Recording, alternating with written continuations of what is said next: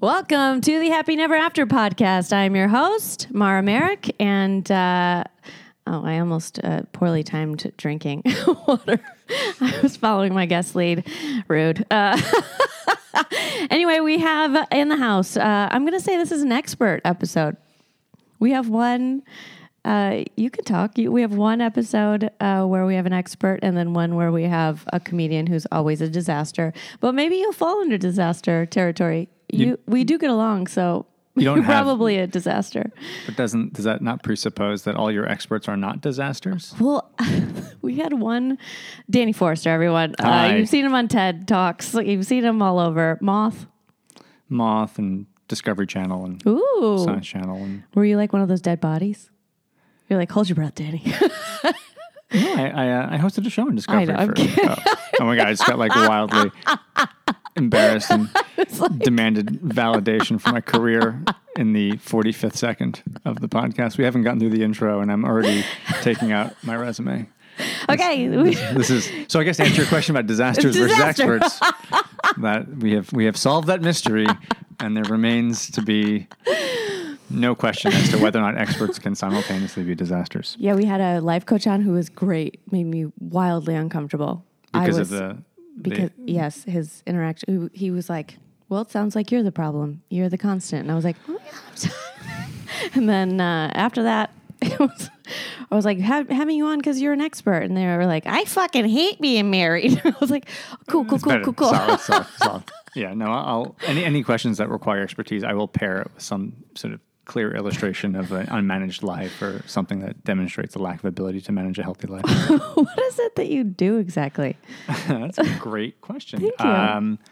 I guess by day I'm an architect. I have a practice. I build buildings in the city. I Googled you a lot. Did you? Obviously, no. Yeah, a lot of research dug in. As far as you're concerned, I may not even be an expert, frankly. But I'm an architect, and I, for a lot of years, hosted a TV show about architecture. Cool. Made some films and documentaries, taught architecture, grad school for a couple of years. Wow. And, but yeah, primarily the majority of my time is making buildings. And I tell some stories. Yeah, you tell great stories. You win competitions all the time. Yeah, well, I mean, that's like kind of a grandma statement. It's like, he does amazing things all the time. And it's like, well, it's like Jimmy hasn't left the house in 6 months, but he's incredible at it. That's like a Jewish grandma, 180%. I'm trying to be encouraging and nice to my guests before I take you down later in the show. That's good. No, just kidding. Good. Why aren't you married? Wow. Okay, anyway, here we are. Can't do the resume talk for any longer? Don't do that? No, what happened to you? Why am I not What's wrong married? with you? Well, isn't that question kind of just assume that that's like the only appropriate course of action? Well, you said I was like a Jewish grandmother. I'm going to go into it. Fair enough. My Jewish grandmother, were Ruth to still be with us right now, would be asking the very same question. Although it's funny, my grandmother, who of course would want nothing more for me to have been married during her lifetime, was simultaneously the one to immediately like denigrate my girlfriends as not being good enough or not being Jewish enough or not being, so it's like there really wasn't one that was ever appropriate, although I should be married all the time, but just not to the one that I'm dating. Oh, got it. And she lived to 96, so like she had a fair a lot shot. Of years. Yeah, exactly. She had a fair shot to see me get married and a fair shot to really disqualify a number of different relationships. Have you only dated Jewish girls? No, I have dated Jewish girls. The large percentage has been, but not exclusively. I think there's probably a graph of the distance. The closer I was to either being younger or tied to Jewish people in my life still being alive who hadn't kind of passed away yet, frankly, I think I was probably hewing closer to that. And as people ceased to live, I think perhaps my distance to that. Like your percentage grows with every time you lose someone? I think there is a percentage of distance from a kind of fidelity to a sort of Jewish life, marry a Jewish person, do that thing. Like I was bar mitzvah as a kid, right? That was seemingly kind of important. And yet simultaneously, like the day after my bar mitzvah, I was like, Mom, do we still have to do this thing? She's like, no, absolutely not. And like that was the last time I went to temple. Well, isn't that a very confusing life then if you're not going to temple, but yet you still feel that social pressure to date a Jewish girl? Sure. Well, I think that the cultural kind of Jewish cloud that hangs heavy over the majority of this city that you've probably encountered enough in your life. Well, I have to ride through the Hasidic neighborhood, which is a little different. That's a slight subsection of what I'm speaking to. Although my mother did grow up Orthodox in Borough Park, like straight up. Oh my God. From the jump. But that's how I know when there's holidays. Every time I ride through, I'm like, oh. But according to them, every day is a holiday. I mean, it's pretty intense, right? Yeah. Is it confusing? Yeah. I mean, I think there's the sort of the cultural thing where we all do our thing. But then, I mean, look, if my mom had said to me, like, yes, learn this thing for the bar mitzvah, learn the speech, do the thing, and like do it for all of our friends and demonstrate that we raised you properly. But deep down, this is super spiritually powerful and will open your life to a higher power. Like, that might have been an interesting conversation, but she didn't say the second half, right? She just like, go to the thing, learn the thing, gifts. Get it done. Make sure you say the Haftorah properly. I mean, I did it so poorly that I remember the cantor is the dude who teaches you the thing you're going to sing. And they try to teach you how to read and write in Hebrew. And because part of it is, yes, you're doing this thing, but in practicing for it, you learn to read Hebrew, right? And I just literally could not get my head into it. I was just a brutally bad student or whatever, just like wasn't interested. And he finally, like, it was like weeks before my bar mitzvah. And it's also a reflection on this guy. Because if I go up there and shit the bed, they're like, like, Cantor Benjamin, like, this is your protege, fucking dying up on the bima. That's Benjamin. stage. So bima is stage, yeah. Okay. So if I go on the bima and I shit the bed, Cantor Benjamin's there with his guitar being like, he's basically my coach. So he has a vested interest in my success. And so as I'm approaching the date of my bar mitzvah, and I'm just like, you have these weekly sessions where you come in, you sit with him, you've got your like plastic folder with your laminated, pages of your thing. And he'd be like, all right, let's do it. And it's like, you can't fake not speaking a different language. Like, you can't. I took Japanese 101 4 times. It's very clear. Like, do you speak Japanese? And it's like, no. None. And then someone says something in Japanese and you don't respond. I just blankly stare. Yeah, but it's a very clear binary thing. You do or do not speak a foreign language. And so I didn't speak Hebrew or read it, and I couldn't read my Haftorah. And so the clock is ticking, and Cantor Benjamin's like, because now I don't remember this specifically, but I can imagine that, his ego gets involved in the conversation because now he's got his stake on the line. So But then he starts panicking. He does. And I remember that he kind of looked both ways with like a sense of like kind of frustration, but also like, God damn it. And he like reaches into the side drawer and busts out like what looked like a secret tome, which was just another plastic laminated thing. But it was my whole Haftorah, but it was phonetic in English.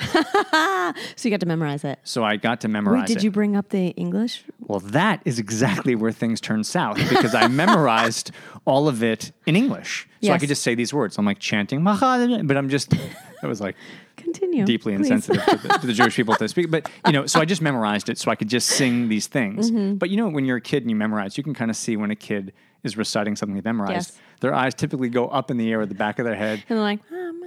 Yeah, and they're basically looking so as not to be distracted because they're reading a script that they've kind of imprinted in their brain. Anyway, so I get up there, it's go time, I'm ready to go.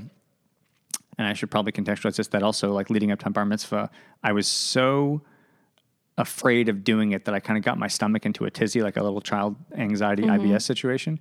And it's very Jewish of you. I wanted to be consistent throughout the experience. And it got so bad that I sort of stayed home from school for like a couple of days. And I kind of got this weird moment where it's like, well, maybe I can just ride this thing out and skip the bar mitzvah. And, my parents, and this is actually sadly not a joke, they took a second mortgage on the house to pay for the bar mitzvah. Oh my God. That's what happens. And so this party was not just for me. It's like a wedding for one, right? They were really kind of invested in this thing. But I stayed at home from school the whole week leading up to it. And it kind of became a thing at my school, like, is he going to make it? And so like I was sitting at home watching TV all day, just assuming my bar mitzvah would never happen. And there's a knock on my door. And like all of like the kids from my school showed up with like the poster board, like a get well Danny card thing being like, we hope you pull through. Meanwhile, I was kind of faking at this point. I wasn't actually even sick. So my getting up on stage, there was like a little more of a buildup behind it. It was like, not only is he going to sing his Haftorah, it's like, will he survive? Like, it was like he recovered from this terrible. He could shit himself at any moment. Right, exactly. It's like intense early onset Jewish IBS, and he's there on stage. And so I get up there, and now I'd prepared to recite my memorized phonetic English thing. And it's like a 25-minute to do. It's like not a small thing. And so I'm standing there. I got my like oversized suit on with like the shoulder pads. I also was so little. I weighed like 89 pounds.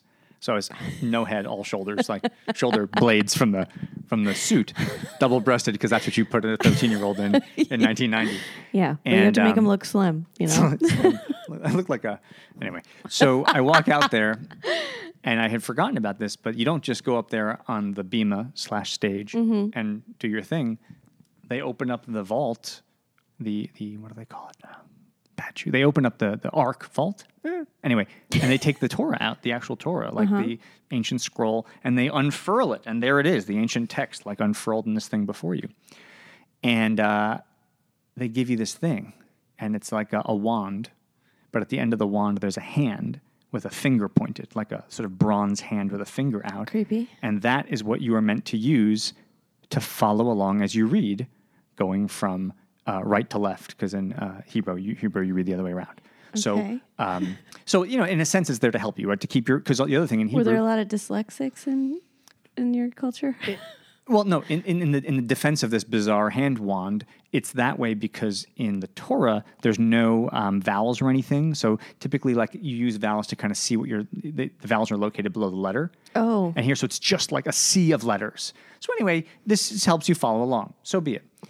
So the guy gives it to me, this like Harry Potter moment, like, here is your wand, young sir. Here is the Torah.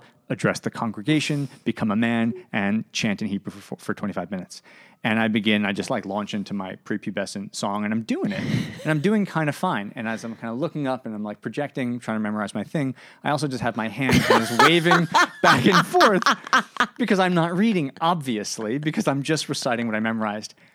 But so Cantor's on the left side, just being like, "Oh, don't fuck it up, Danny." Oh, Benjamin. But the rabbi, who's kind of the officiant of the whole situation, sees me basically spray painting the Torah with my hand, and that doesn't look right. So he comes behind me to help and grabs my right hand to put it on the appropriate word, so I'm following along with that which I'm singing. But of course, that's very distracting because all I'm doing is reciting the phonetics that the cantor gave me to do. And so I'm kind of doing battle with the rabbi with my hand here, trying to memorize my thing. In the end, I got through it. I became a man. At 4, yes. At 13, it was... Some young age. It was clear that I had reached manhood. But yet after no one's sure if you still have, really. Just because I'm not married. Yeah. But that was it. That was the last kind of infused, congregation-connected kind of religious thing that I did. Oh my God, we did everything. We had to go to... We did the same thing when we became altar girls. My sister and I, there's where you go and you have to unlock, I don't know any of the names of anything. You have to go unlock the bread and the wine. The sacrament? Yeah. That's what it is. The body of and Christ? And there's like the smelly stuff. What's that called? I can only help you so far. Okay. It stinks. It's like that. It's like ashes that are burning. What denomination? I'm Catholic. Catholic. Well, I grew up Catholic. And then when we were 16, we had to do something else. And we went to school, like the camps all summer, the tongues. That was crazy. What tongues?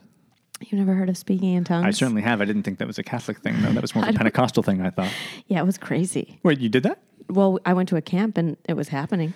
You grew up traditionally Catholic and your parents sent you to a Pentecostal summer camp? Sent us to like a non-denominational Christian overall high school. We were very cool is what I'm saying in high school. I went to engineering camp and Christian camp. So you learned to speak in tongues and to do math? Yes. And I don't use either, which is great. The premise of speaking in tongues is that you open yourself up to a spirit, and then the spirit comes through you, and through that you speak a different language. And it just seems like a lot of like owlish screeching. Did you do it though? No. Oh, I see. I just stood there and stared. So other people did it? Yes. Did they encourage you to do it? Hand touching, like hands on the shoulders, and I don't like to be touched. And so even as a child, I was like, please don't. Nobody touched me. Like our parents didn't hug us or anything, so we weren't used to touch. And then all of a sudden, everyone was touching us. We're like, what is happening? And were they touching you to get the spirit into you and to help? God. Yes. I see. Yeah. And were they disappointed that you didn't? No, I don't think anybody noticed because we were just standing. I was very short, and everybody else was like leaning over, and I was just standing straight up. And I was like, what is? what's happening? Can we get out of here? What time is lunch? Like, what is going on? Did other campers do it? Yeah. Wow. It was like a sea of kids and adults doing this. And so because they were all doing it, you probably didn't feel comfortable to grab one and be like, so did that really happen? Like, do you speak a foreign language now? Were you just crying because you wanted to go home? Yeah, like, did you get any feedback from them or nothing? No. Just like a wall of like, crazy. Huh. Yeah. I was like, what were you guys doing? And I never asked. I wore, the first day of camp, I wore my pajama pants backwards on accident. And someone made fun of me. So for the rest of the camp, I was really quiet that year. They're like, are your pants on backwards? I was like, yes, shit. And that was the end. Yeah, that was it. That's the only. I remember like that happened to me at camp too. I went to this camp way too young. My parents sent me to sleepaway camp for 8 weeks when I was in 3rd grade, which I think is like what? That's so much. It's pretty aggressive, right? And I was an only child, so like my comfort level with coming other together. Yeah, so like my ability to socialize with other kids was like a very taxing exercise. Like I really had to like think through like putting one foot in front of the other because then you're hanging with 40-year-olds most of the time and only your 2 40-year-olds, your parents, right? Like you have a pretty small window into how to comport yourself around other kids. So I get sent to sleepaway camp and, I'm like nervous and freaked out and I'm doing my thing. And everything was kind of okay until the day I guess in error, told people that we're talking about our parents, and my dad was a doctor, as a neurologist, and I'd mentioned that he had come from Poland and he was an immigrant and became a doctor, and that was a cool thing. But that was also like in the era of Polish jokes. Yes. Remember those? Yes. Where the butt of every joke was a Polish person doing something stupid. Yes. And that day, it was like that day was the end of my career at camp. Like I was branded as like, and then literally it was like short sheeting the bed, like full. No, it actually it culminates with getting injured where we were fucking around driving golf balls, fancy camp, and yeah. One of the kids, we were like, you'd hit all the golf balls and you'd go and collect them, I guess. I don't play golf, but that's what we were doing. And I was like bending over to get the balls, and one of the kids was like, haha, like fake gonna hit me, and took the top of my head off with a 4-wood, just clear, like, whoosh, just cracked me in the top of the head. Kids are cruel. Cruel. Yeah. Trauma. Yes. Holy shit. Yeah, my sister, so my mom always made me hang out with my sister, and she's 3 years older than I am. And so I was forced to hang out with all of her friends all the time. And I was a cheerleader, and I was only 4'7" when I was in high school. I was so little. And then I was 4'11" when I graduated, and they would just flip me over and carry me upside down with my cheerleading skirt on. So I'd be shoving my skirt up, and then they could just like dip my head whenever they wanted because I was trying to protect my vagina. And also I was like just getting my head knocked down. Man. Wait, how tall are you now? 5'4". So that's... You had like a growth spurt in your 30s? Yeah, I didn't get my period till I was 19, till just before I got married the first time. Is that all? Is that a true story? That's a true story. And when I was in high school, I told my crush that I didn't have my period because I thought that would be something he would want to know. Like, is this because you were like an athlete or something? I'm not going to get pregnant. Oh. I didn't have sex. But that was the... and he was like, offering. Okay. Wow. So you were little. I was very little, yes. Were you little? You were little also. Yeah. I was little. Yeah. When did you have your first girlfriend? First girlfriend. I guess the first girlfriend in earnest would be, well, what does that mean? Like the camp girlfriend or like girlfriend? You had a camp girlfriend? Well, aww. It's a third grade? It's a sweet and sad story. I left that camp because I was racially battered. Yes. So I didn't go back to that camp because I was beaten because of my father's country of origin. And so the next summer, you'd think my parents would be like, all right, enough with the summer camp. Yeah, for a minute. They were like, we need a vacation. Yes. We need to get the fuck away from this kid. They were like, we'll just find a different camp. I don't even know why we had him. They had like this idea of like, we'll get a plant.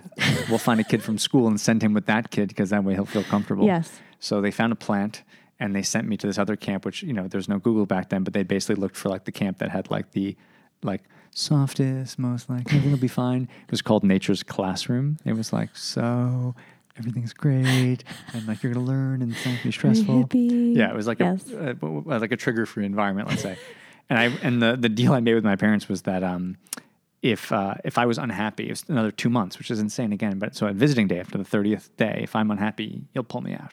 And that was the deal. Like, okay, fine, go for 30 You're days. negotiating in 4th grade. If you're not happy, okay. we're going to pull you out. Now, the mistake that I made the previous year when I was battered with a golf club was that I didn't give them enough forewarning. So when I finally got hit, they were like, why? We thought you liked camp. Because I was writing letters being like, today we went and we painted. And that was fine. Help me. Exactly. So this time I had a plan. This time I would write letters every day describing how awful the experience was, regardless of how bad the day was. So I was actually required to write these letters where it'd be like, we went swimming and be like, we couldn't go swimming because the pond was polluted. Like, so every day I sent these letters describing just like the kind of like Baroque nightmare that is this camp, which is actually like a wonderful camp where I met like great people and had like a lot of fun. And so I sent 29 letters chronicling just this like abusive environment. I get to the dance, which is the night before visiting day. And you know how, like, you can imagine what a camp dance looks like. It looks like a wall of boys on one side, a wall of girls on the other side, and then a lot of waiting. And, you know, and then slowly as the night wears on, people kind of, you know, grapple with their own versions of their fear, and they go and they ask a girl to dance or vice versa. Towards the end of the night, you know, a girl asked a girl, asked a girl, asked a girl, asked a guy to ask me if I like, you know, the kind of thing happened. And so this girl asked me to dance. And I went and danced with her, and it was like, we made it to like, literally by the time we met, it was like the last bit of the last verse of Never Say Goodbye, Bon Jovi.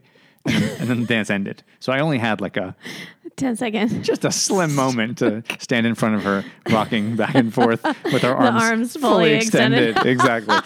And, but that was it. That was like my girlfriend, you know, because at that age. And then your parents came and took you home? So my parents came the next day, and they were like, are you going to go? Are you sad? And I'm like, and it was kind of a weird moment because Actually, I boned last night.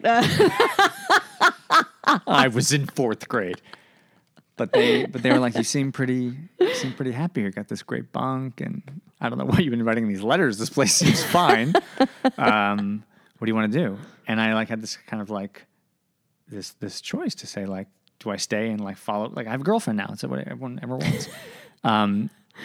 But there's like in my mind, there's like last summer, like it's going to happen again. Like at some point, get my head taken off. Exactly. Yes. And PTSD. So they were like, so what do you want to do? So I was like, let's pack things up. What? It gets worse. So I start packing things up. Oh my God, you puss. I'm packing up the luggage. You needed siblings. Tell me about it. Listen to this. We get the luggage into the car. You turn around. The guy, Greg Ginsburg, that my parents planted from school, went and got Lorraine. She shows up at my parents' trunk at the back of the car. We put the trunk into the trunk of the car. You bring a trunk to camp, and she's like, "Hey, last night was really amazing. I'm really looking forward to the next 4 weeks." My mom looks at me. She's like, and she's cute. This girl had like, she's really cute. You know, my mom's like, "What do you want to do?" And there she is. There's my girlfriend. What'd you do? You left. Oh my God, you left. Danny, what the fuck? This is why you're single right now. That was my first girlfriend. For 14 seconds. It was a very short relationship. Mine was Danny Packer, and we used to go downhill skiing, and all he would do, he would like torment me, and we kissed on the very last day of 8th grade, and he kissed me on the cheek and ran to his bus, and that was it. That was our whole relationship. He would take my skis off while we were on the hill and just on the lift and just drop it down, and I'd have to ski down with one. I was like, I don't know if this is a relationship, but I guess it is. Sounds about as long as my relationship from Nature's Classroom, just for the record. Did you ever have a bad breakup? What was your longest relationship? I've had a couple long relationships. I've had a couple 5. Are you in a relationship now? I am, yeah. I've had a couple 5 and 6 year long relationships. I have a relationship. I had my girlfriend from high school. We dated senior year, and then we not strategically ended up applying to and then getting into the same college. And you didn't know that? No, we were both applying to multiple colleges, but then I don't think either one of us told the other one that we applied early to the same school. And you both got in. And both really wanted to go. And then had to do that thing where you're like, we should break up before college because this is we're young and that weird, which is such a weird thing. And then you show up and you're like, you're on my floor. And then I show up and she was on my floor. You're kidding. So I'm telling you exactly what transpired. Oh my God. So Yeah. No, some completely fucked up sociology student must have been seeing, oh, how can we break Danny's freshman year of college? Oh my God. And they put her not just on my floor. We were put in like the most like raucous party dorm. We were on opposite ends of the floor, and we broke up like 2 weeks before going to college, and we're on the same floor. And because this was a ridiculous East Coast liberal arts college, we had co-ed bathrooms, and so I will never forget the morning I got up on a Sunday morning, and then went to use the bathroom and brush my teeth, and there was like someone who I didn't know from the floor, and I was like, "Hey, what's up?" And I continued brushing my teeth. Then he walked out. Then I walked out, and I walked back to my door, and I saw him walking down the hallway, going into my ex-girlfriend's room. That's still pretty like. We're not like, oh my gosh, she tore my heart out. Oh, yeah. You never had one that just like broke you? Have I had one that broke me? You don't have to be so strong. You can be vulnerable. No, I appreciate that. It's just you and me here. Safe space. Safe space. Have I had one that broke me? No, I don't think broke me. I mean, there are relationships that, I'll put it this way. I think everyone that has ended has been extremely painful, but I think that they have ended because the relationship wasn't being supported by either me or the other person. So, like, I don't have regrets about relationships being over. Can you give me a specific example? A specific example. I would say that I'll put it this way. This is slightly more general, but you can dig into specifics. I would say that I think especially when you grow up in a kind of chaotic environment. What do you mean by chaotic environment? Really any kind of chaotic environment. Did you grow up here? Yeah. In New York? Yeah. Brooklyn originally, then grew up in Jersey, just over the George Washington Bridge. Do you know how to ride a bicycle? I do, yeah. Okay, good. Yeah. Just a weird question. Raised in the suburbs. Okay. But if you grow up in a chaotic environment, I think relationships are very appealing as like... A safe space. Yeah, exactly. Yes. And I think Nurturing. the kind of analysis you put to deciding which one you want to be in and why, when you're not in one, is not the same analysis that you apply when you're in one. Do you feel like you overthink everything? Sure. Okay. But this is after the fact. So this is retroactive analysis. Mm-hmm. But I'm just saying that like the reasons that you get into a relationship may be to avoid being alone, feeling like that will fix problems that are inside of you, mm-hmm. right? So I want that because that will fix me. Yes. Saying nothing for the fact that the actual dynamics of the relationship or the specifics about that person or what I specifically want. Mm-hmm. So I have found... Or what you actually need. Correct. Yes. The truth is, you don't need a relationship. There's nothing about need, I think. I'm sorry, what? I don't think you need a relationship. Who pays for dinner then? I love food. You don't need a relationship with that. You can date happily with that. But you take my point, right? Like the reasons to get it. So I guess my point is if you're making selections to fix a problem with yourself, mm-hmm. needless to say, once that relationship is going on for some period of time, that problem doesn't get addressed with that person. So all of a sudden you look at the relationship like, this thing isn't working. It has nothing to do with the relationship. I think I spent quite a bit of time going into relationships. I think that often the term can be used taking hostages, right? You kind of like grab someone because you're not okay. Or you're not dealing, not you're not okay, but you haven't done some work that you need to be doing. Right. And so the relationship feels unsatisfying because you've asked it to do something that it can't do. Like it's yes. Going to the hardware store to buy oranges, right? You will always leave unsatisfied. You're like, where? Some weird Home Depot. Sometimes they have like Twizzlers, and you're like, why? It is true. There's occasionally inside the store. There's like a small food and beverage outlet. Yes, you're like, what? Yeah. Yes. Yes. So there's so I would say that. But so that's why I wouldn't. There's no disaster column. I don't think. Have you ever been in like a big fight? Sure. Why don't you want to share? Are you nervous? No, I'm happy to share. It's funny. Like I do have a weird feeling about. I mean, I've shared my second. You might not have listened to all of them, but before my second wedding, I stressed myself out so much that I split my colon and rectum straight down. They had to laser it, and I had to do sit spats and put on ointment all through my honeymoon.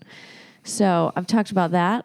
I've shit myself on a date before. Like we share here. We're a sharing podcast. Bring it. I'm happy to talk about anything to do with pooping. It doesn't bother me.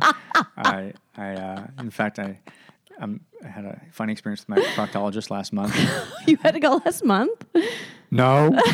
Yes, I did. What? Are you enlarged? Did you have to cough? Are you okay? Everything's fine. Okay, good. I'm worried about your prostate. Well, everything's not fine. The truth is, I don't know if everything's fine. What do you mean? Because he wasn't able to do his exam. Why? Well, so it's a really interesting example about codependence, I think. Were you holding both of his hands? What happened? So I had to, I had some discomfort, so I called the doctor. I was like, have a look, see how things are doing. And so I went and I'm doing my thing. And the day before, I was just trying to be respectful. So I had a normal diet, didn't have a chalupa or something. I just didn't want to rock the boat, as it were. Keep it. Well, maybe that would have cleared things out. Maybe, but I wouldn't be able to time that. So anyway, true. Morning of, I go to get ready, brush my teeth, go to the shower, get real clean. Just want to, out of respect for this guy who's spends a lifetime in a not so savory environment. Yes. The least I can do is help him out. Yeah, just do my part, So I've thought my tail end has been dirty for the past 2 days. Turns out my hair's just growing back. I was like, I cannot clean it enough. And then I was like, I got waxed. That's right. What a detail. Thank you for that. You're welcome. Undeniably specific image. It doesn't hurt getting your asshole waxed. Anyway, continue. No. Good to know. The only part that doesn't. I was, wanted to just be fresh and clean. And I go and I'm about to leave the house. And as I'm about to leave the house, I'm like, my stomach. Oh. But then I was like, I don't want to be late. Also, I don't want to I've just showered, so everything's clean as a whistle. I don't want to undo what's been done because it's so well put together. So I go there and you don't want a rusty whistle. Yeah. So I'm on the train. I'm like, wow, that's a hankering for an action to be taken. I was like, I'm gonna pause on that and just brace. Even though they go inside. Look, I'm not a biologist, right? So I'm an architect. So I get to the doctor's office and I'm still kind of grumbling. I'm like, I'm gonna send that one back. I'm just gonna tighten it up. And that never works. I get it. Well, yeah, it's true. And they're talking to the guy, and I'm like, now at this point, I'm kind of stressed out because I really just need to say, can we pause? I need to go. But I don't want to do that and then not be fresh and clean and I'm completely caretaking for the doctor's experience at this point, much at the risk of my own getting a proper opinion. All of your health is determined usually through collecting, they look at it, the consistency, everything. My father was a doctor. My mother was a nurse, just to be clear. Okay, so Yeah, no, I'm fully in control of the information. I'm acting in opposition to my well-being. And so he's like, all right, should we put on the robe and do the thing? And I'm like, yeah. So, you put in the robe that's open in the back, and he has you line the table with your scooch with your butt towards him. Mm-hmm. And he's like, all right, let's get it going. He's like, and he's just about to start, and he's like, yeah, listen, there's not much I can do here. You're ready to pop, buddy. What are you doing? He's like, are you? And then he looks at me with and I'm like, of course, as this is about to happen, I'm countdown to 5, 4, 3. I know what he's going to experience. I'm just so ashamed. I didn't do anything. I'm just sitting there. And he's like, I can't, no room to park the car, dude. I can't do the stuff. That's what? The garage is full. Yeah. No more. And he looks at me and says, are you not, can you not feel this? And I'm so embarrassed that I've allowed it to go this far. You're like, no, I can't. Oh no. So he thinks you have some sort of nerve damage back there. So he prescribed me with nerve damage. And I sat there in his office. I got dressed and went to his office and spent 15 minutes having my disorder explained to me. Where you have nerve damage in your colon and you're unaware of when you have to go to the bathroom. You're sweating. You're like, cool. Can we hurry this up? I gotta go home and go to the bathroom. Yeah. Not only that, I left with, of course, zero information on my actual medical condition that I went there to see him. What's wrong? Tell me, see the doctor.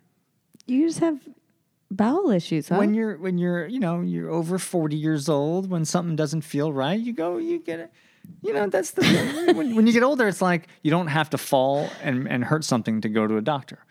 You wake up and something hurts because you're older, and you just have someone look at it to say it's not cancer. My doctor always. So I did this bike ride across the country, and I got hit by my follow car. Everybody knows this on the podcast, but my chain fell off, and then my feet started spinning, but they were stuck in the pedals, and so it was too fast, and I was going up a mountain in Pennsylvania, and so I just fell over quickly, and she was too close, and she just went boop, boop, right over me. And the car ran over you? Yes, but it's a lifted Tacoma, so it just hit the tire and kind of pinned me under, but I hit my knee really hard, and I went just like 3-4 months ago, and I was like, it still hurts, and she goes, so, let me get this straight. You've been back for a year. I was like, uh-huh. And she's like, you're just coming in now. I was like, well, yeah, I wanted to talk to you about an IUD, so I just thought, two things. Yeah. And you have health insurance. Yeah. Right. It's just such a pain. I know. You have to go. It's like an hour. You sit with the sick people in the room, and then you want to eat something while you're in the waiting room, but then you look at the sick guy, and you're like, oh, now I'm not hungry. It's like I like to be efficient about things. I like to eat places when I get anywhere. You're like, the doctor's waiting rooms don't serve lunch. So I'm I haven't like, gone to how the doctor. many mints can I have? 6? I do like the mints. When I had to get a colonoscopy a couple of years ago, actually. Mm-hmm. And they, you know how that works? Yeah. It's pretty intense, that process. Yes. They make you drink the thing. There should be like an island for this. Like you just go for like 4 or 5 days. Right, because drink the drink. Then you have a couple days of shame. But no one tells you. Back. But they don't tell you until they give you the drink what's going to happen. Yes. Like it's very specific and very deliberate. Like there's not like a maybe. I mean, it's like when you take an Ambien, you are going to be like asleep or doing something silly in 7 minutes, T-minus, and like that's all you have. That's it. Yeah, like, and they tell you have to drink every last drop. Yeah, so it's a whole process. So you don't need to drink every last drop. I don't think. So you become, I don't know, I did. I mean, I followed the directions. I mean, I did, but I was like, I was still mid-drink, and and I was like, I don't want to drink anymore. It's so effective. Yes. Like sometimes you take antibiotics, you don't get better. This always works from what I can tell. No one take that drink and is like, yeah, nothing happened. I don't know. Didn't work for me. But you know what they don't tell you, and this is so terrifying. I walked in, I had like a 7 a.m. appointment, so I get there and I'm sitting in the waiting room. And then they start really early. There's like a 6 a.m. guy. And some guy who just got out is walking in, and they kind of plop him down in front of me, and he's still coming out of, you go under. So he's in anesthesia. So he's kind of like, a little goofy. And so he's kind of getting led by the nurses. And he plops down in front of me, and I'm sort of looking at my fate because that's going to be me in an hour, right? So you get to sort of see what happens when you come out of the magic room. And he's there, and he's like kind of like, he's a little goofy and slow, and he takes out his iPhone, and it's really cute to watch. He's holding his iPhone in front of his face, and he's just slapping at it because he can't punch in the code because he's so high. So there's this poor guy just slapping the phone. I can see that sort of like a sad baby face because he can't open the phone, and he's high still, and he's playing with the phone. And then all of a sudden, he lets out the biggest fart, an operatic fart. Yes, but like movie style, like 12 seconds. Just this amazing noise. And of course, he's totally shame-free because he doesn't even have control of his faculties. So he's sitting there trying to open an iPhone, just like brazenly farting in this thing right in front of me doing this. And I'm like, oh my God, that's going to be me in like an hour. So, for those who don't know this, beyond this like drink, which evacuates you, in order for the scope not to, I guess, cut you because you're so emptied, they fill you with compressed air. Yeah. So as to create enough volume for the camera to have free space not to bump either side. So my uncle used to be the dean of West Point. No. But his successor was a 4-star general, right? And he had to have one. And I was 16, and he's my godfather, not that guy, but my uncle. And so I'm 16, and I'm there doing marathon training and going through the mountains, hanging out. He's got a really nice house. And so he goes, I need you to do me a favor. I need you to pick up this general. Oh. From his colonoscopy. Yes. You picked up a 4-star general after his colonoscopy? Yes, because he didn't want anyone else to witness. Oh. Yeah, and he was like...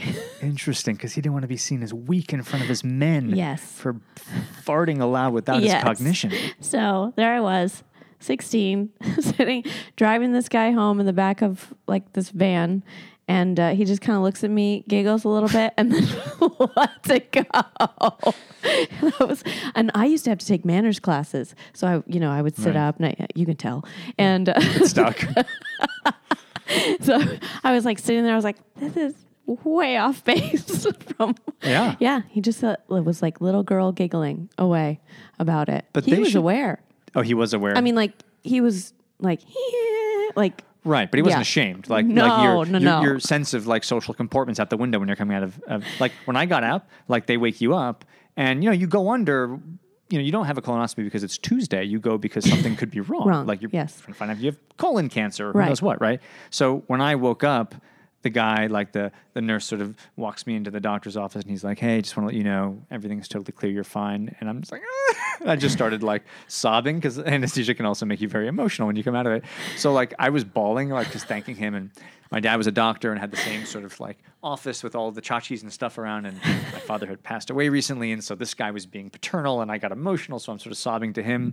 And then the nurse kind of walks me out of his office to sit me back in the front row, in the front row, what is on stage, into the waiting room. So I could be the next illustration of what a colonoscopy will do to you. And I'm walking by like the nurse's station. I was just like, "Thank you." And I'm like crying to them. I'm like, "Oh, I'm so helpful." And so not only was I the next guy who couldn't open my iPhone, I was just blubbering and emotional and quivering. Oh, man. They don't give you, I mean, I don't know. For me, no one gave me, it was like, "Okay, we'll check your colon." Also, these things could happen to you. No one warns you. I didn't get warned. Yeah. I once, I think my most embarrassing moment, I got hit by a car on my bicycle. You mentioned. Or is this another? I've been hit 8 times. But I shattered my pelvis. This was like the big one. And you have to go in like a full body cast and then you kind of graduate down. And I had to have one of those compression garment things. Okay. To tighten it all up? Just to like hold everything in because I had pins. I had 17 pins. And so when you get hit by a car 8 times, do you say this is something that I'm doing? No. Like with the 8th one, you're like, "Oh man, these fucking cars." No. Like at any point in the process, do you say I'm never to yourself, like, "This was my fault. This is me"? No. You don't? Nope. Truly? Truly. You literally feel like these are 8 situations whereby cars have behaved in a way that was problematic each and every time. Listen, I've been engaged and broken engagement 7 times. That was me. Okay. This part's me. You own that? Yes. The cars hitting me situation, definitely them. Okay. 100%. I'm just asking. One time, this kid, he was 16, driving his grandma to church, San Diego. I don't know if you've been, but it's, you go down these hills, it's all one way. And he was in the middle lane, and I was all the way over to the right, and he needed to turn right fast. So he just turned, and I flipped over his whole car. So that's him. It's on him. That's him. For this one, I was missing a little pothole. So I just kind of swerved within the bike lane, and this woman got scared and turned towards me and threw me into a tree. So also her. I got a lot of money for it. Did you really? Fault. Yeah. Did you go to court? I didn't have to go to court. She just panicked. Yeah. The insurance paid me like $340,000. Yeah. I used it to destroy my first husband, but yeah. So money well spent. I mean, yeah. Worth it. Sound investment. But I go to the hospital. Was the guy at Merrill like, "Yeah, you should definitely spend the money that way"? You could. He was like, "Either you could put it in this mutual fund, yes, or this Roth IRA, always a safe bet, or." And then he had the alternative plan. Yeah, he was like, "Your husband that's going to end up really fat and marry a porn star, you should probably ruin his life." So I was like, "Yeah." What could you do to him that he couldn't ultimately do to himself? Well, if this is well-worn terrain, feel free not to indulge me, but I'm just curious. Well, he remortgaged some of my homes, and he was fucking a notary public, and so he used all of my information and got another mortgage, and then falsified. Do we still need to have notaries in this world? I don't think so, but I think this is like a very Midwest thing. So funny. It's like, It's like you just well, I traveled for work, so I was really not around, and I let him stay home. So anyway, he was having a great time. He got his pilot's license. He leased a plane. It was like he was taking all of my hard-earned money and enjoying it. spending it. Yeah, it was great. I mean, yeah, I got tits, but that's it. I mean, what is that, $6,000 out of the millions? Whatever.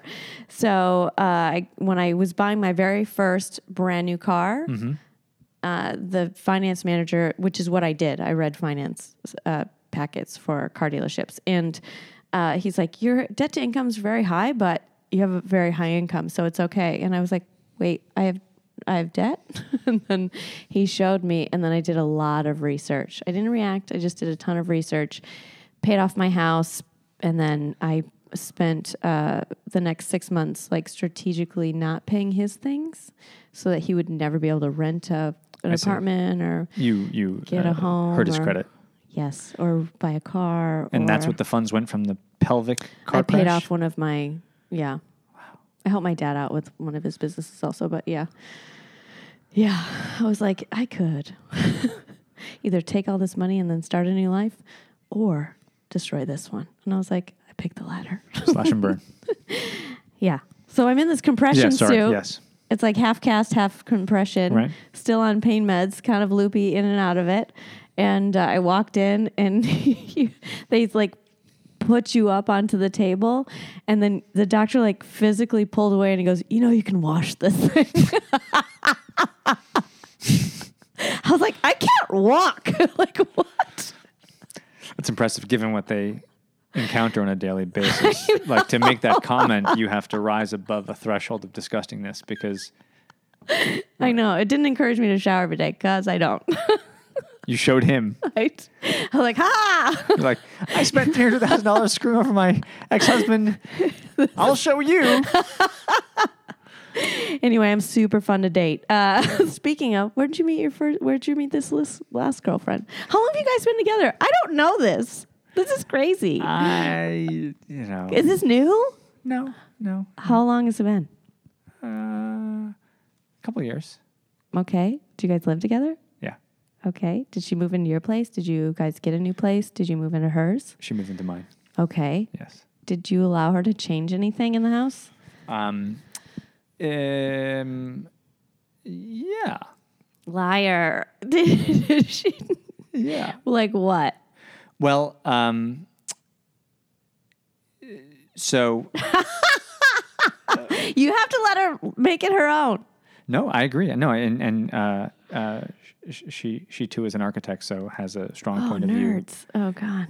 Why are architects nerds? You should have, because you're math and symmetry. Those two words literally have nothing to do with what we do for a living. See, here's the worst thing about being an architect. People think A, you have to be good at math, B, you can draw, or C, that you're rich. I read Ayn Rand, The Fountainhead. Yeah. Okay? I know how you guys are. Yeah, that's a story, just for your listeners who haven't read that book, of an architect, Howard Rourke, who designs this building, right? Mm-hmm. This beautiful building. And it's this modern glass, sort of really beautiful, abstract contemporary building. And his clients decide to change the design by putting on classical, ornamental stuff that he doesn't like. And for your listeners, do you want to tell people what Howard Rourke did when his clients compromised the integrity of his design? He took it away. He destroyed it. He blew up the building. Yeah. So it's a story about an uncompromising architect whose belief in his work was so singular that when the client asked for a change, he committed an act of domestic terrorism. Which is how you guys all are. You see what I'm saying? This is what I say. So it's like... you guys...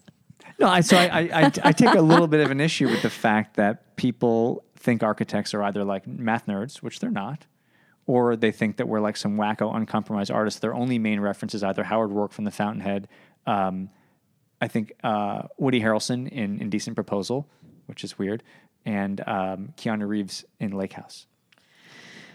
There was an architect that... I was just reading about him. I get up at 3:45 every day, so I'm drawing a blank on his name, but he's... Glad you brought your A game to this interview. I know. You have been putting me to sleep. No. What's his name? Who? Famous architect? Name some famous architect. Frank Gehry? Nope. 2-syllable last name. 2-syllable last name. Libeskind has 3. Is He there had a building in you?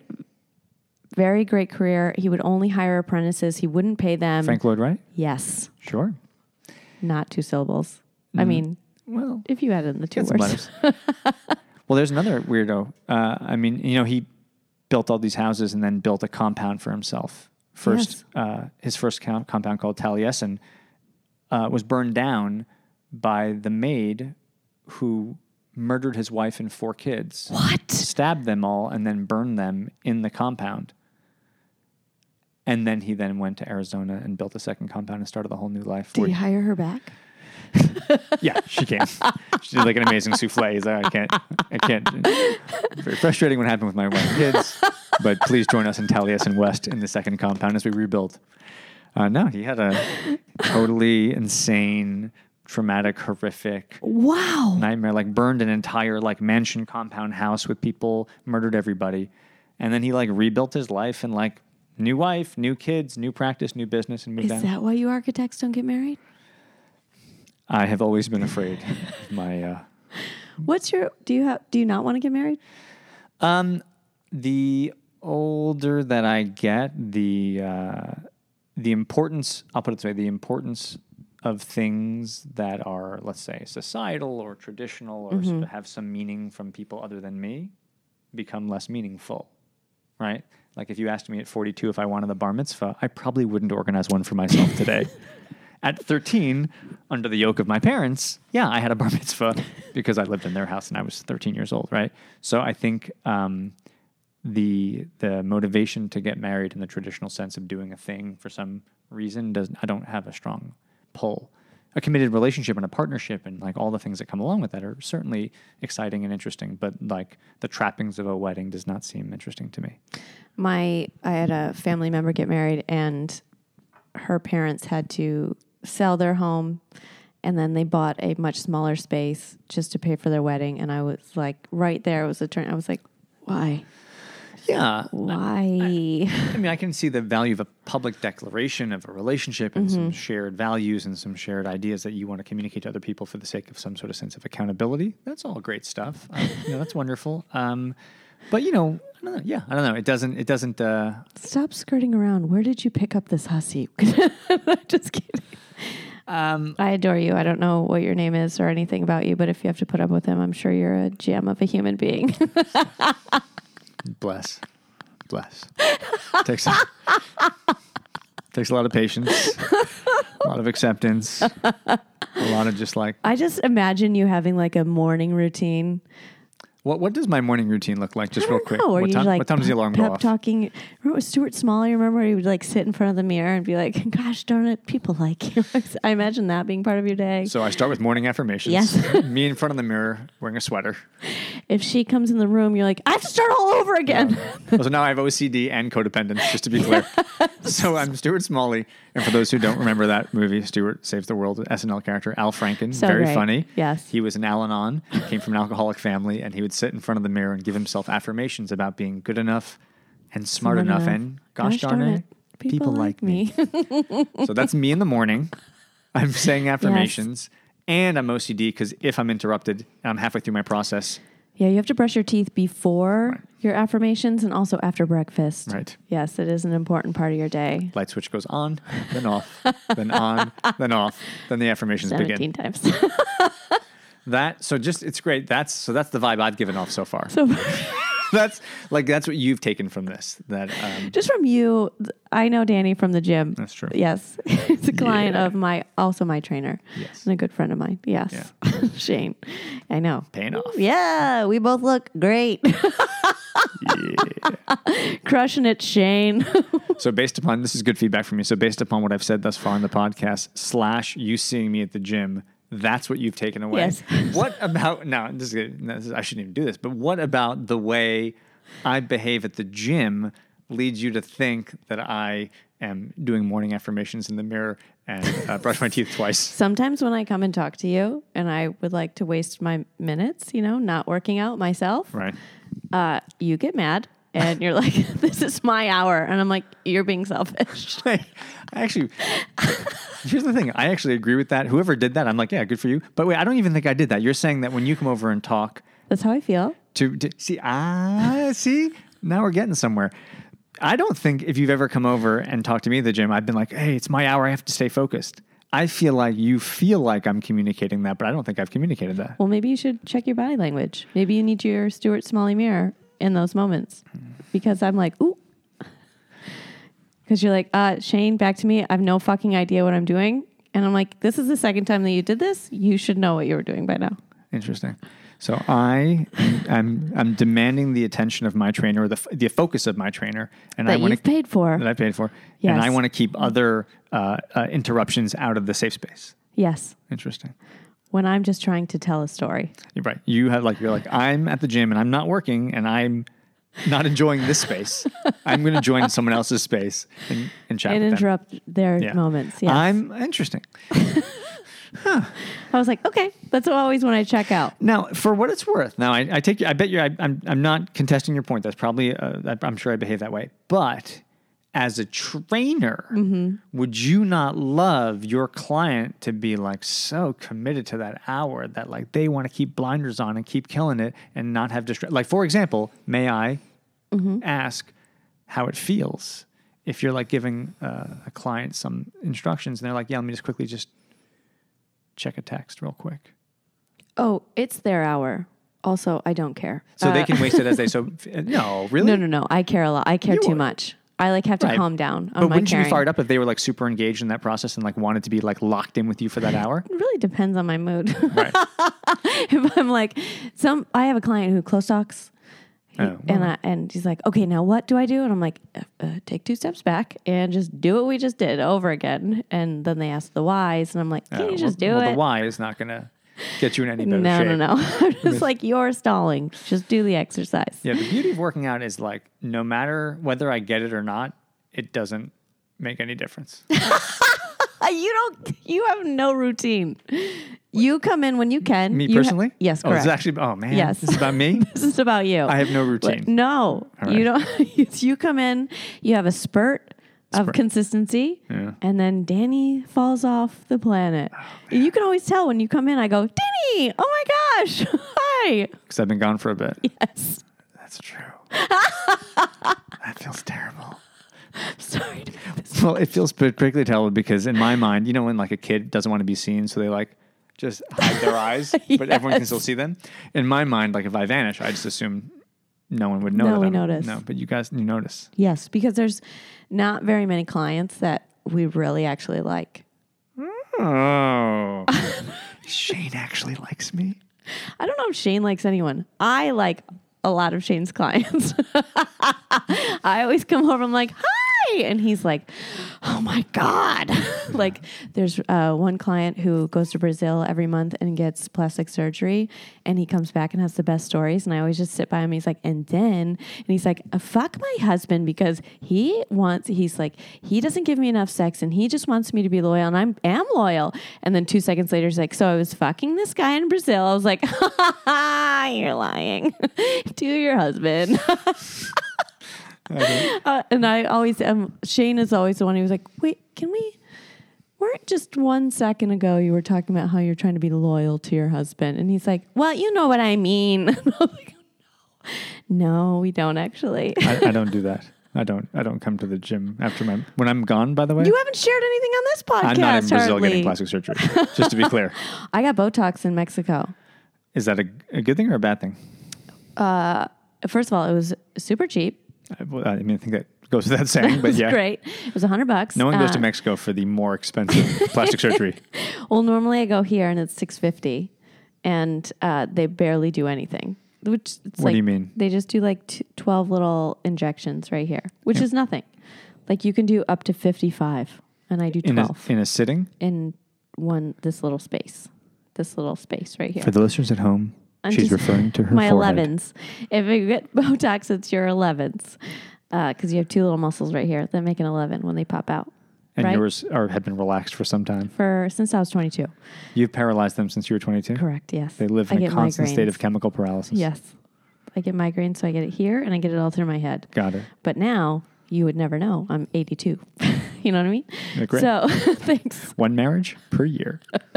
So I go there, and here in the United States, they put anesthesia in the Botox. That's why it takes 4 to 7 days to set. Also, it doesn't hurt. Also, they use a tiny needle. And I'm like, you don't have to ice me up. I love to hear the crackling. It's pretty cool. Just poke me. Do it. There, I was hiccup crying. They had to bring in an extra nurse to hold my face down. From the pain of the needles going to your head? There's like a needle, and then they would start pushing the poison in because it's straight Botox. Yeah. And it felt like someone was holding a knife and then hammering the knife into my head. That's what it felt like. And I was like pouring tears. Was it worth it? I mean, look at my face. I can't move it, but it's there. And it was cheap? Yes, it was cheap. It was great. So, pardon my ignorance. So this is now, you have like what, a couple of months with this before you got to re-up? 6. 6 months. And then... and then I'm ugly again. And then I have to lift. Yes. So, yeah. So what's going to happen? So everyone is going to get older because there's that thing, there's that line of people who started doing plastic surgery before this stuff and those who were after. The one who did before looked like the duckbill platypus situation where you've got the thing, you know, all those things that we recognize in older actresses. Like, and it's like, okay, that's before this technology was invented. Then there's the after, which is the folks who are doing this situation. Yes. Which is either the numbing or the filling, right? Mm-hmm. And so what's going to happen in 20 years? Everyone's just going to be... I won't know. I'll be dead. Why? I don't want to live for a long time. I feel like I have $6,000 in my savings, and that's going to take me... Ride the 6 Gs out till next Tuesday. And then I'm out. You don't want to grow old? I don't know. I don't deal well with aging. With decay or with the passage of time? Decay. So it's specifically like an optics and vanity thing. You 100%. don't want these things to go. Yes. Now, I know I'm not going on much, and I know I don't shower, but that is all intentional. but that was my question actually. So the decay of the thing, is that because decay is bad, or is it because there's such attachment to the thing today? Like you are so happy with where you are at that the idea of losing it is so painful. I feel like it would just make me regular. And you feel not regular because of these. Yes. Except, so I went to this esthetician who gives me facials, and I was like, yep, I'm turning 52. It's my birthday actually today. Happy and she was birthday. like, Mine was you. On the 19th. Oh, we're Christmas babies. Our parents fucked on Christmas. I know you're Jewish, but they didn't go to temple. Whatever. New Year's. Oh yeah. Okay. You just came out a little early. So yeah, I was like, I'm 52. And she goes, oh yeah. And I was like, I was kidding. I was like, oh my God, she really thinks I'm 52. I can pass for 52? Fuck my life. And I was like running at the window. You know, I was like, I'm going. Interesting. I don't know. Yeah. Doesn't, I don't know. I just had a birthday. I just turned 42. Yeah, but you're a guy. I know, it is true. It doesn't matter. It's not fair. You get to grow hair on your face. I know. We grow hair on our face. We have to take it off. Yeah, it's bad. Yeah, no, it's true. No, but the decay thing is kind of interesting because isn't there, I don't know, maybe this is a guy thing, so it's not so, but there is something like the beginning of not, I don't want to say not caring, but having a little less attachment to the meat suit. There is like a little bit of joy in that, no? I mean, obviously with 50 needles in your face, no, but like, I don't know. Okay, so I trained these 4 70-year-old women for 70. Well, they were all in their 70s for a Spartan race. 40 miler. 40 miles. I couldn't do that today. Right? These women were badasses. Throwing the spears, doing all the obstacles, everything, right? So we get to this one area where I can like meet up with them, and I was like, you guys are killing it, your time is great, blah, blah, blah, you're way ahead, are you okay? Here's waters. And they're like, let's take a selfie. And I was like, yeah, cool, okay, this is fun. And then they start pulling out, I thought they were pulling out their phones. They had like a hairbrush and lipstick and everything. And I was like, wait, what? What the fuck? I was like, when does this end? It doesn't end for us. The guys, they don't care. They don't care at all. I had another group of dudes that were there, and one guy was like crawling underneath the little ropes, and and he fell. And then the other guy takes his shorts, moves to the side, and just dips his nuts on his head. And he goes, "Now you got nut mud. Now you got nut mud on your head." And I was like, on your head. "This is the men versus the men versus the women." And I was like, "Why are you carrying lipstick? You should have like a electrolyte packets back there, not lipstick." What? I was pissed. I was like, sorry. Just run. Nut mud. Just focused on that guy who's like 38 miles into a race and has the wherewithal to pause and drop his testicles on another guy's head.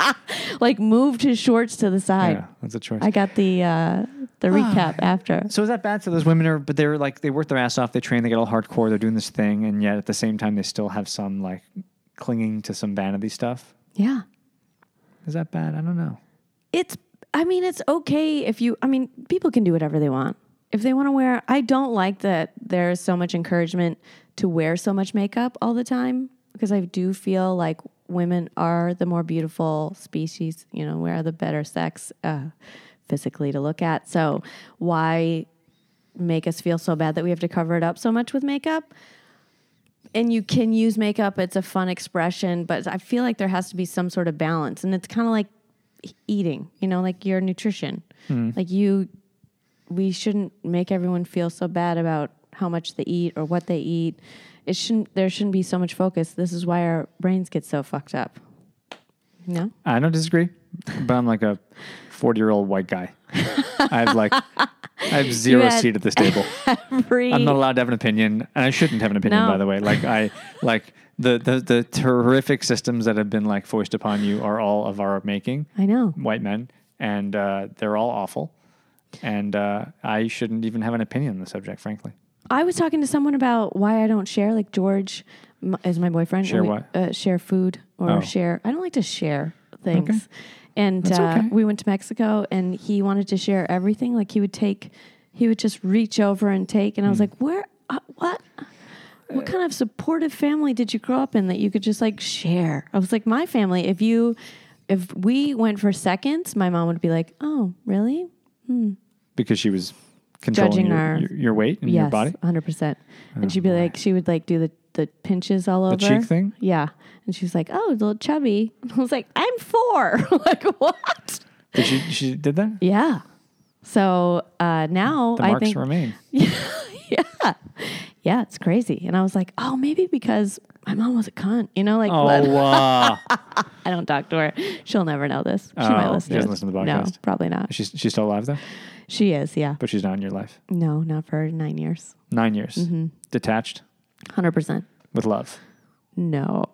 Without love? You don't have to love the parent that births you. No, I agree. No. You don't have to. Mm-mm.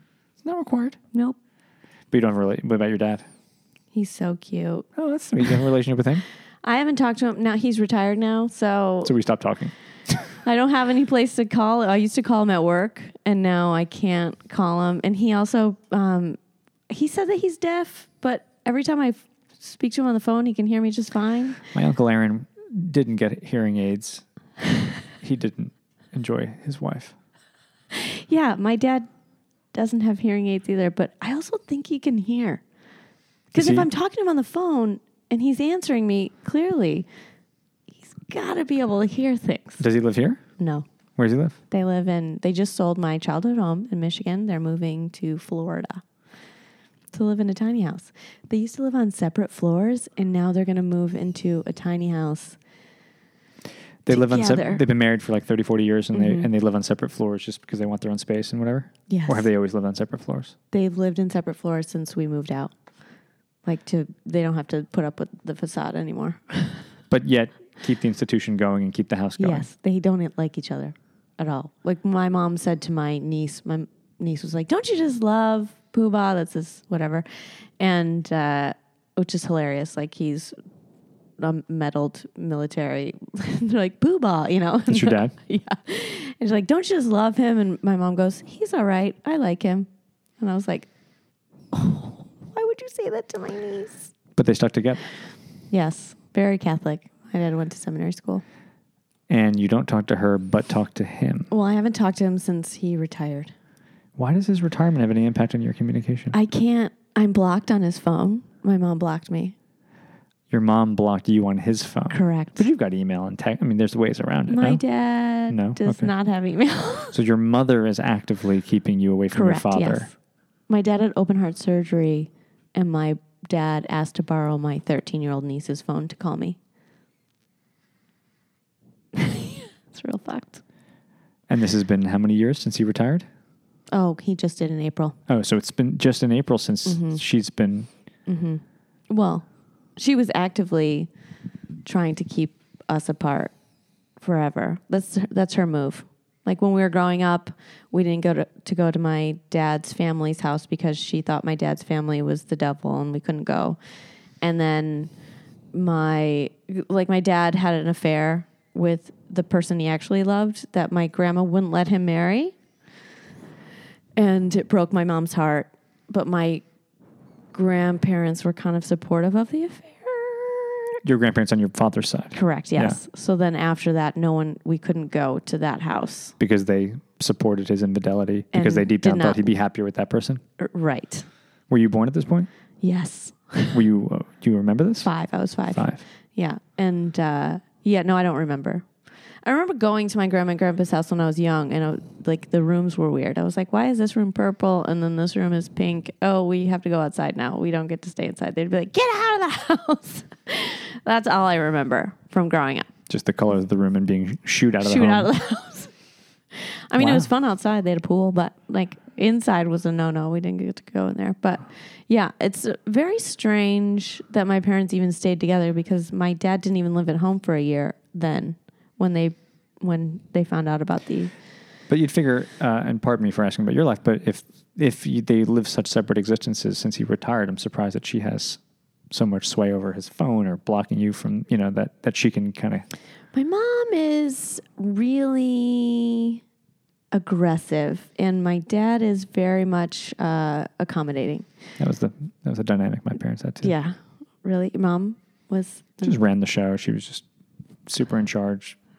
Fuck shit up, just like don't mess with her. Like my dad was just incredibly chill and accommodating and enabling and supporting, but enabling. I was like, had we played it a different way, maybe things would be different. Maybe you'd be happy. Maybe all your kids would talk to you. I don't know. Like, what about that? It's just kind of strange. So what's the plan? The plan is keep existing. I have mean with him. Do you have a plan? To talk to him? Yeah, do you... I think they're moving next to my other aunt and uncle, so I could call my aunt and uncle and talk through them. Is this very hard? It's Are you close to your dad? He chose this. He chose to stay with my mom. He chose not to leave. Correct. Yeah. He could have taken us all out of that situation. 20, 30 years ago you're talking about. Correct. Yeah. And we would have been, maybe I would have had a regular job and, been in an office and been able to sit down, What a life that would have been. But no, he was like, let's let the monster live and we'll just do everything around her to make her not explode. Just keep the peace. Yeah, but it never worked. They're going to explode. Or if they don't, you grow up walking on eggshells that the damage is done just the same. Yes. It's crazy. I just had Lindsay from Bravo TV Summer House on, and she said the same thing about her mom. She was like, you'd never know. And all of a sudden she just disappeared.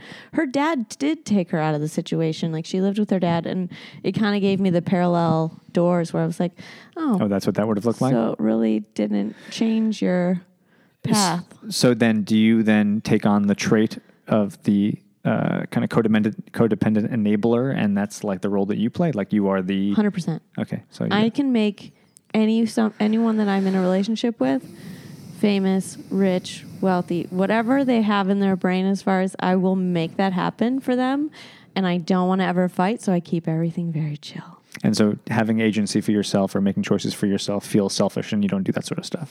Right, which is the therapy that I went to, and I don't do that anymore. What the therapy was to break that pattern, yes. to start to have... Break that pattern, break the pattern of me attracting married men like I was totally disgusted by married men being attracted to me, but it happened so often. And my therapist was like, "This is you," and I was like, "Ew." It's kind of like cars being attracted to hitting I you. know, but that's not my fault. No, it's not your fault. I am very aware of my faculties. Cars and married men are just magnetically drawn to collide with you. Really just take and me hurt out. your life. Yes. The same thing happens in both cases. Your pelvis gets shattered. It's rough. Yes. So that is what we talked about me and not you. And I tried to get you to talk about you this whole fucking time. I'll tell you. Look, let me give a little backstory to that. I feel like, and it's Yes. a very. I just have to add a little more time on my parking, but continue. Okay. Very candidly, I think that, and this is coming from someone like, right, I hosted a TV show and desperately wanted to be on TV, right, which is inherently like a public thing, right? Yes. So I was like yearning for that and happy to do that and all the attention and accolades that came from that. Mm-hmm. But like I am just brutally uncomfortable with whether it's social media or it's I know your social media is very bland. It is very bland. I accept that. And It is. It's like, it's very corporate. Corporate? Yeah, look at your social media. Oh my God, corporate. That's like, there's no insult worse than that. It is. Your social media is corporate. That's like, I'm trying to find the right analogy, but that's like eviscerating. It's not eviscerating. It's just a fact. It's not a big deal, you know? Yeah, but I think maybe it's not generational because I just have like, Are you afraid of what people might think of who you really are? I don't know if it's that because I feel like really present with like my friends or my community. I just think this like the notion of broadcasting, it feels somehow, I don't know, I feel uncomfortable with it. You shouldn't feel uncomfortable. I think, I can't park there. Oh, I'm just going to get a ticket. Fuck Sure, it. it's okay. Do you want to pause? No, it's fine. What am I going to do? Run down to 9th Street? That will be a greater distance. Yes. I think. What do you think? That there's something that you are not sharing, obviously, because you won't share. What do you think it's like your childhood getting hip and being Polish thing that you just don't want to share your personal feelings or your personal? No, I think if it's, I think if it's me, I'm fine. I think actually invoking other people makes me uncomfortable too. I think the the idea that someone else, just because they participated in your life, have somehow given consent for you to like share their part of the story. Somehow it seems like I don't know. I sort of feel like it's like a nice shared NDA that like people in relationships ought to have. I keep getting in trouble because I share too much. Maybe it's not trouble. I mean, I don't know what the backlash is, but like Well, he doesn't want to share. Who's he? My boyfriend partner? doesn't Yeah. want to share little things with me because in fear of you talking about it. Now, but Yes. that's like his comfort level. So what's your point of view to that? That he should like chill out or get over it? I told him, I was like, when I met you, I was doing this podcast and you listened to it and I was very open and you should have known that if you are a big part of my life. Right. So caveat imperator, right? Buyer beware. Yes. You knew what you were getting knew. into. You had all the information and therefore you should expect that. So I think you have a fair beef in that conversation. Yes. I mean, you were very transparent. Very. And to think that he would get together with you and then you would change is to set a relationship on really wacky footing, i.e. it will be better when she's different. And I have, everyone's probably noticed, I have pulled back quite a bit. From talking about your partner specifically. Yes. And like the little funny things because we kept breaking up. Oh, well, that's exhausting. Yes. And so I would be like, that fuckhead and here, blah, blah, blah. Here's all of his stories. And, but of course they were exaggerated because it's my perspective after I'm being wounded. So it's like, ugh. So that's kind of my point, right? I just feel like all I have is my point of view and my side of the street. And as soon as I invoke someone else, I'm projecting me on them and what they think. And like maybe this isn't actually a fully kind of thought through idea, but I just think that, people who are in my life or who have been in my life, like I don't know if I'm entitled to talk about them. Especially, well, you can talk about your experiences within that. I can talk about sure. And I think I'm comfortable doing that. Ish. Like I share how I'm still in the relationship, even though he kind of cheated a little bit while I was gone on my bike ride. Your present relationship. Now, okay. So case in point, like for your listeners, he is aware of this indiscretion, and obviously I'm sure he feels bad about it, and you guys are working that out and whatever you're doing. And that indiscretion is now public. And those who didn't know about it, who bump into you two together, are carrying this information. How does that play out? I think that we cater to people outside of your relationship too much. I think because we keep putting on these, for instance, I have this client who was trying to get pregnant for 2 years, had a baby earlier, and then wanted to have another one, and didn't share any of her struggle with her friends or family. And 8 years later, I'm training her and we're talking, and her husband's not around, and he tells her, she's unhappy at her work, and he's like, you can be a stay-at-home mom. And she's like, to who? This child has already gone to school, and it's crazy. Like, and then she just like vomited. And I was like, did you not share any of this? Have you been holding this for 8 years? Like, what? This is wounding to your body. You're going to get IBS. You know what I mean? Like, it's going to kill you. And I think because we want to put on this facade, we want to make everybody else comfortable. It's okay to share your problems. Yeah. You can't say it to be malicious. Like, you can't be at a dinner party and be like, well, he cheated on me. Like, if somebody's paying him attention, you need to share it in a learning way, or like, this is the struggle that we're going through. No, I think you're right. I think, but I think it's interesting. I think you're right. I think sharing your experience, I think my point of view about my life is mine to share, and that's that. And I can answer questions about that. I think invoking other people, to me, something still doesn't feel okay. I don't know. I just think about maybe I'm wrong. Maybe I am, obviously, because the world broadcasts every, You're too proper. You're like, you didn't go to the manners classes like I did, but you went the opposite, just like I did. Now I'm like, here's my whole life. I did go to manners classes. You did? It was called Barclay. And we learned how to like do like a cotillion dance, and we learned how to put the napkin in the thing. Yes. It's all the different, like the fan napkin and yeah. Ours was covered in, it was called cooking, 8 to 8:30 every day. And then mass was 8:30 to 9. And then, or no, it was flipped. We went to mass and then we went to cooking, but it was only the girls that went. I have another thought too about the personal divulgence idea, though. I also think that, like, you do stand up, right? So, in stand up is inherently about your life, right? You're sharing your life, and that's like grist for the mill, because that's like the content that you're talking about, right? Like, let's say, as an architect, frankly, like, my relationship to my clients is not intimate. I feel like every one of my relationships is very intimate. I know, but that's kind of a problem.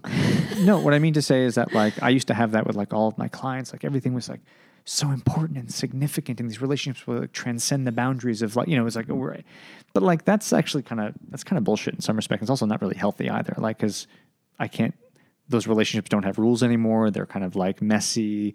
Like, they can, like, sometimes. Well, I told you before we came on, I am considering firing a client because she doesn't have any empathy, and she's very strict about her schedule. And I'm like, schedules change. So when she tries to change her schedule last minute, and she's like, please don't charge me and let's reschedule. I'm like, and then I'll baby talk her. I'm like, this is why I try to have you be malleable, because life is like this, and I will not charge you this time, but understand that when I ask you for a schedule change, it's because someone else's life is having an important shift, and I'm asking you to just make a tiny adjustment. But it's hard to have those conversations if it's all boundaryless and messy and kind of... I know she's having a tough time now. I'm completely separating her, and it's very professional now. And then she doesn't like those healthy boundaries, no. right? She wants it all to be super intimate. She wants to be the most special client who has flexibility she's with like, the rules. I'm going to be your favorite, is what she said. I was like, you're not even close. But like first therapist I ever went to, and I was like in my early 20s, I was like sitting there and like I could tell, like, oh yeah, I was like the special patient. And it was so important to me that like that relationship was like different from her other patients, and any kind of like... She's an only child too. First off, none of that was true. It was all my fucking in my brain. But my point is, like, that was important to me. That kind of like specialness of that relationship. And I think that I'm just getting back to like, so with like clients or people in my life, like, they don't know a ton about my life. And I'm happy with that. I don't mean to say like I'm withholding, but I'm saying it actually helps me have boundaries with people who, like, frankly, don't get access because, like, Well, I felt like I was so cut off from everyone before. So you can course correct. Yes. So you're course correcting like a motherfucker. Yes. Right. And I would just shove it way deep down, and then it would just get stuck in there and make me cry at weird random moments. Fair and I was enough. like, you know what?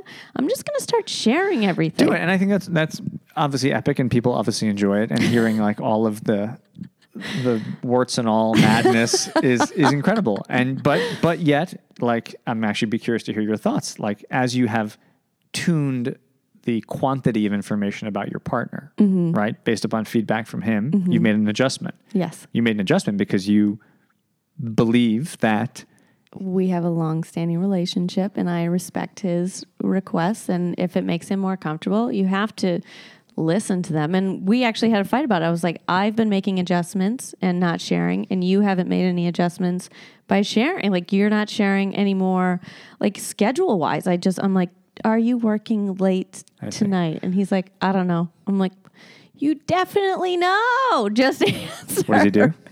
He's an executive chef at a couple of restaurants, but he's working too much. And he really is. He's going to run his body. He's going to die if he keeps this up quickly. How long have you been together? 2 years. Same. But for me, that's very long.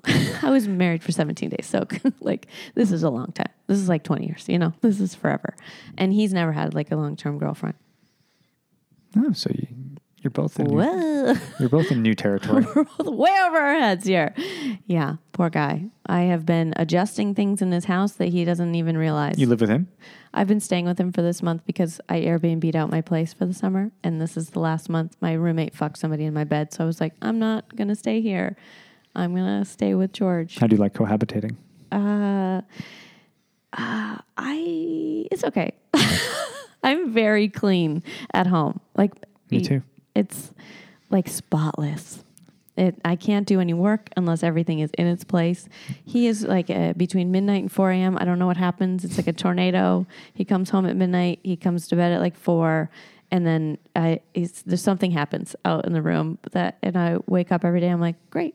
So in my normal nap time, when I come home from my crazy day before I do comedy at night, I'm cleaning again. And so I'm like, I think this is exhausting. Yeah, my kitchen is a space for Virgo discharge. Yes. Like, all of the feelings get put into a place. The plate is clean as it ever could be. It has the perfect location. It has a little slot. Yeah. Yes. No, it's hard to do. All this, like, all the cohabitating life partner thing is like, challenging. There's like, your parents are not like killing it with a model for you. No. Like, you don't have like Nope. They chose to live on separate floors of a building. Yeah. And and my mom cleaned everything, and my dad never came inside. So that worked for them. And George comes in a lot. Yeah, I don't know what, he'll eat nuts with like a mix, and there's like seeds, and there's a trail of seeds everywhere. And I just walk in, I'm like, what? Now, do you get into a weird thing that it's his house, so therefore he's entitled to make it a mess, or has that sort of like turf war kind of bullshit stopped? I never started that. I always just, I say, this is who he is, and I'm who I am, and I can control it by vacuuming. What an incredibly healthy approach. Yeah, I'm like, he's tired. You're in control of the vacuum cleaner and your desire for cleanliness, and he's not in control of apparently his ability to be clean. No. But that's okay, actually. Yeah, I do take pictures sometimes because it's like, just to like, how did you do this? Right. I cleaned his couch, and I picked up, there was like a full pumpkin seed mess below. And I was like, what? Do you eat them, or do you just store them? Are you like a squirrel? What's happening here? He's like, I don't even know how that happened. I'm like, well, I have a couple of theories. Just didn't put them into your mouth, but you kept walking and then chose to ignore the detritus in your rearview mirror. It was just crazy. But it's very hard. I think it's very hard. I have lived with multiple partners over the years and have struggled in various ways in each of the various scenarios. Oh my God. So George and I never had like poop talk before. He thinks women don't do it. Yeah, it's just important to lock the door and just, have your safe space. Yeah, but I would be like, I You don't keep the door open though, do you? No. Okay, fine. I mean, I would, but don't. no. But I had like no, I've never actually farted Yeah. in front of anyone ever or any, like I'm very private about that, but I got very sick before. Yes, you mentioned 8 pounds. 8 pounds, 3 days. So Solid. good. Solid. Very liquidy, but both ways. It was so bad. And I was so sore. And then I finally went to the bathroom in Mexico and I was like, I'm bleeding. I think I'm bleeding. And he goes, come here, let me look at it. Oh, he did that? See, that's good. That was so So it was like the door was open. yeah, I have in the past, I basically would like have something terrible happening inside and say nothing. Just say nothing. Like the doctor moment where you're like, I'm just. Yeah. Not only did I not tell my girlfriend I've got problems, I don't tell my doctor. Can I just pay the copay and leave? Can I just pay the copay and go? That's basically how I left. I was like, just what's the copay? She's like, and the prescription. I was like, it's a prescription for a disease I don't have. Just please, let me get the fuck out of here. He's prescribed nerve ending damage that I just need to go. Actually, before I leave, where's your bathroom? And then I need to leave. That's what I did.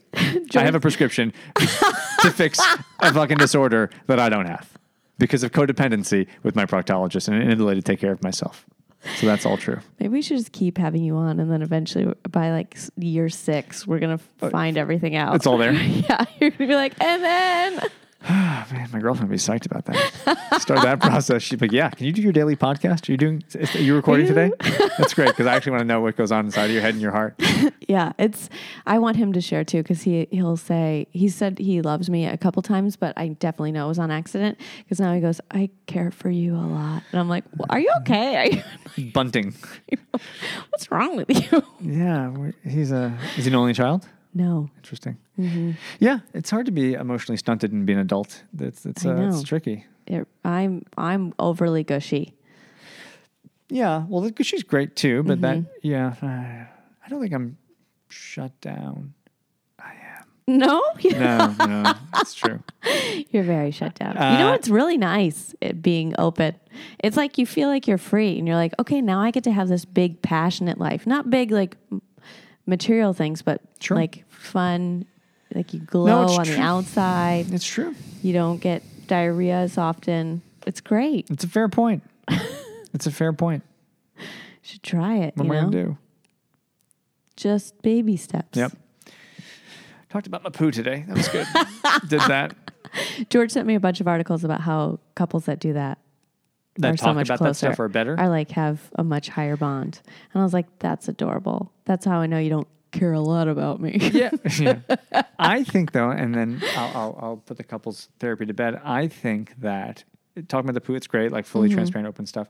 But I think like dumping all of your mess on your partner is not like, that's not actually, that's not an example of transparency. That's like sloppiness, actually. That's just like, you have all this. Like, I also think it's kind of nice to like do a little work on your own and show up like half-baked at least. So like, you're not like making the other person have to work for it. Yeah. Like a half-baked casserole. And then you have to put the little French onion things on the top and throw it back in the oven. Do like a little work to show up. Like if you're feeling like so upset about like a dumb thing that has nothing to do with your relationship, like it doesn't kill you to do that work on your own before you get I know. home. I still wake him up at 3 a.m. and I'm like, hey, are you awake? Because I just tapped you on the shoulder 7,000 times. Why? Did you end up waking up from that? Or because I have to tell you that I had a feeling. It has nothing to do with you, but I had a feeling. I don't want to metabolize it internally. So I just, instead of actually just sitting with my feelings, I want you to have it also. So we're both having the feeling that I haven't worked on. I actually just want you to have it. Yeah, exactly. I actually don't want to feel my feelings. So can you be aware of my discomfort?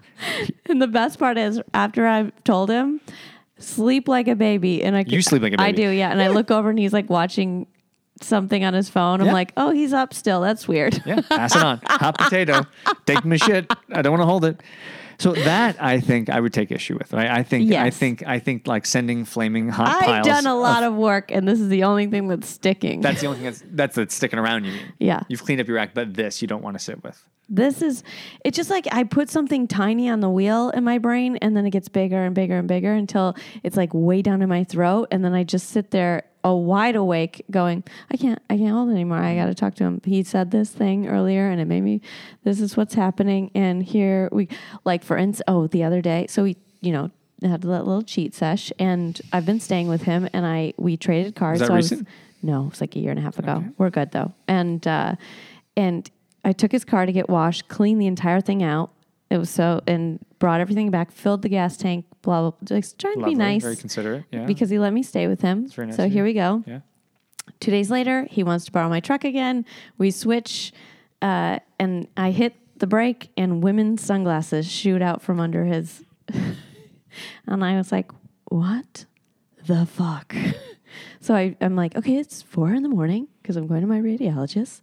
And I was like, okay, just think about it later when he's awake, when his phone's off Do Not Disturb at 9 o'clock. And so I have from 4 until 9 to just think about it. But really what it was is I gave him sunglasses. He accidentally switched them at work so he stole somebody's at work's, and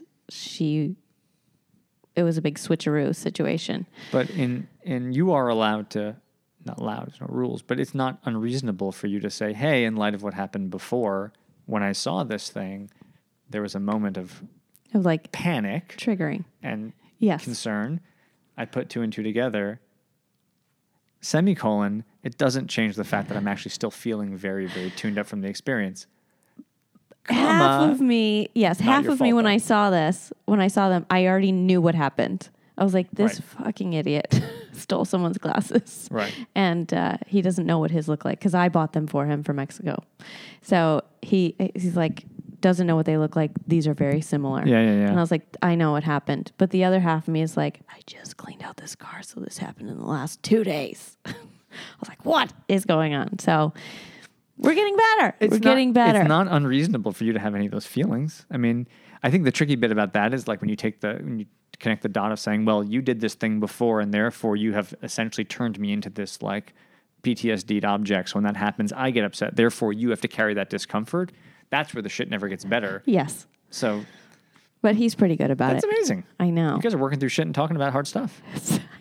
I know. Because I force him to. And he every chance I get. Because he really cares about you. I get. Yeah, he does. Because he cares about me a lot. Wow. I care about you a lot? Is that a question mark? You gotta love emotionally stunted men. Give them a place to be. It's just because you are in it with them. He probably has a really corporate Instagram page too, and just kind of he does keeps his feelings at bay and posts images that like vaguely talk loosely about his life, but only in a kind of safe, I showed him constructed the tagged photo button on Instagram, and he goes, "How are those on there?" And I was like, "No, this isn't your feed. This is your tag." I had the same experience. I was like, "Wait, what is that? Why would you do that? How does that? Can it be undone?" I had the same feeling. Yeah, and he's like, "Is that the thing that?" And I was like, "No, that's not your. Don't worry. Yours is still over here." I had the same feeling. I identify I never with your should have. Yeah. Yes, you are him. You're emotionally stunted, and I feel. What is your girlfriend's name? Jennifer. Really? That's my middle name. I feel for you, Jennifer, and we'll have you in, and we'll talk about it. We'll just go have wine and be like, "Aren't they dumb?" You guys all are. All right. So where can we find you? What's your TED Talk? What is your TED Talk link? What's the keywords? I don't know. I think looking versus reading was the name of the TED Talk. I think. Yeah, you can look at that. You can look at my not very revealing Instagram account. And I mean, it's cute. I appreciate it. That's about it. There's no. For all you aspiring architects out there, you can go look at our buildings. Yeah, you can walk by the building. You can walk through the building. Yeah, you know, all those things. You can look versus read the building. Yeah, all those things. What is your Instagram? At Danny Forster. Oh my gosh, his storytelling is phenomenal. So it's is it the Moth? They have it on Moth Radio. I think so. Yeah, it's on a recorded podcast. It's incredible. So I always forget if it's Moth or the other one. So make sure to check that out, and also follow us at Happy Never After Podcast on Instagram, or follow me directly at Mara Merrick. Thanks, you guys. Talk to you next week. Later.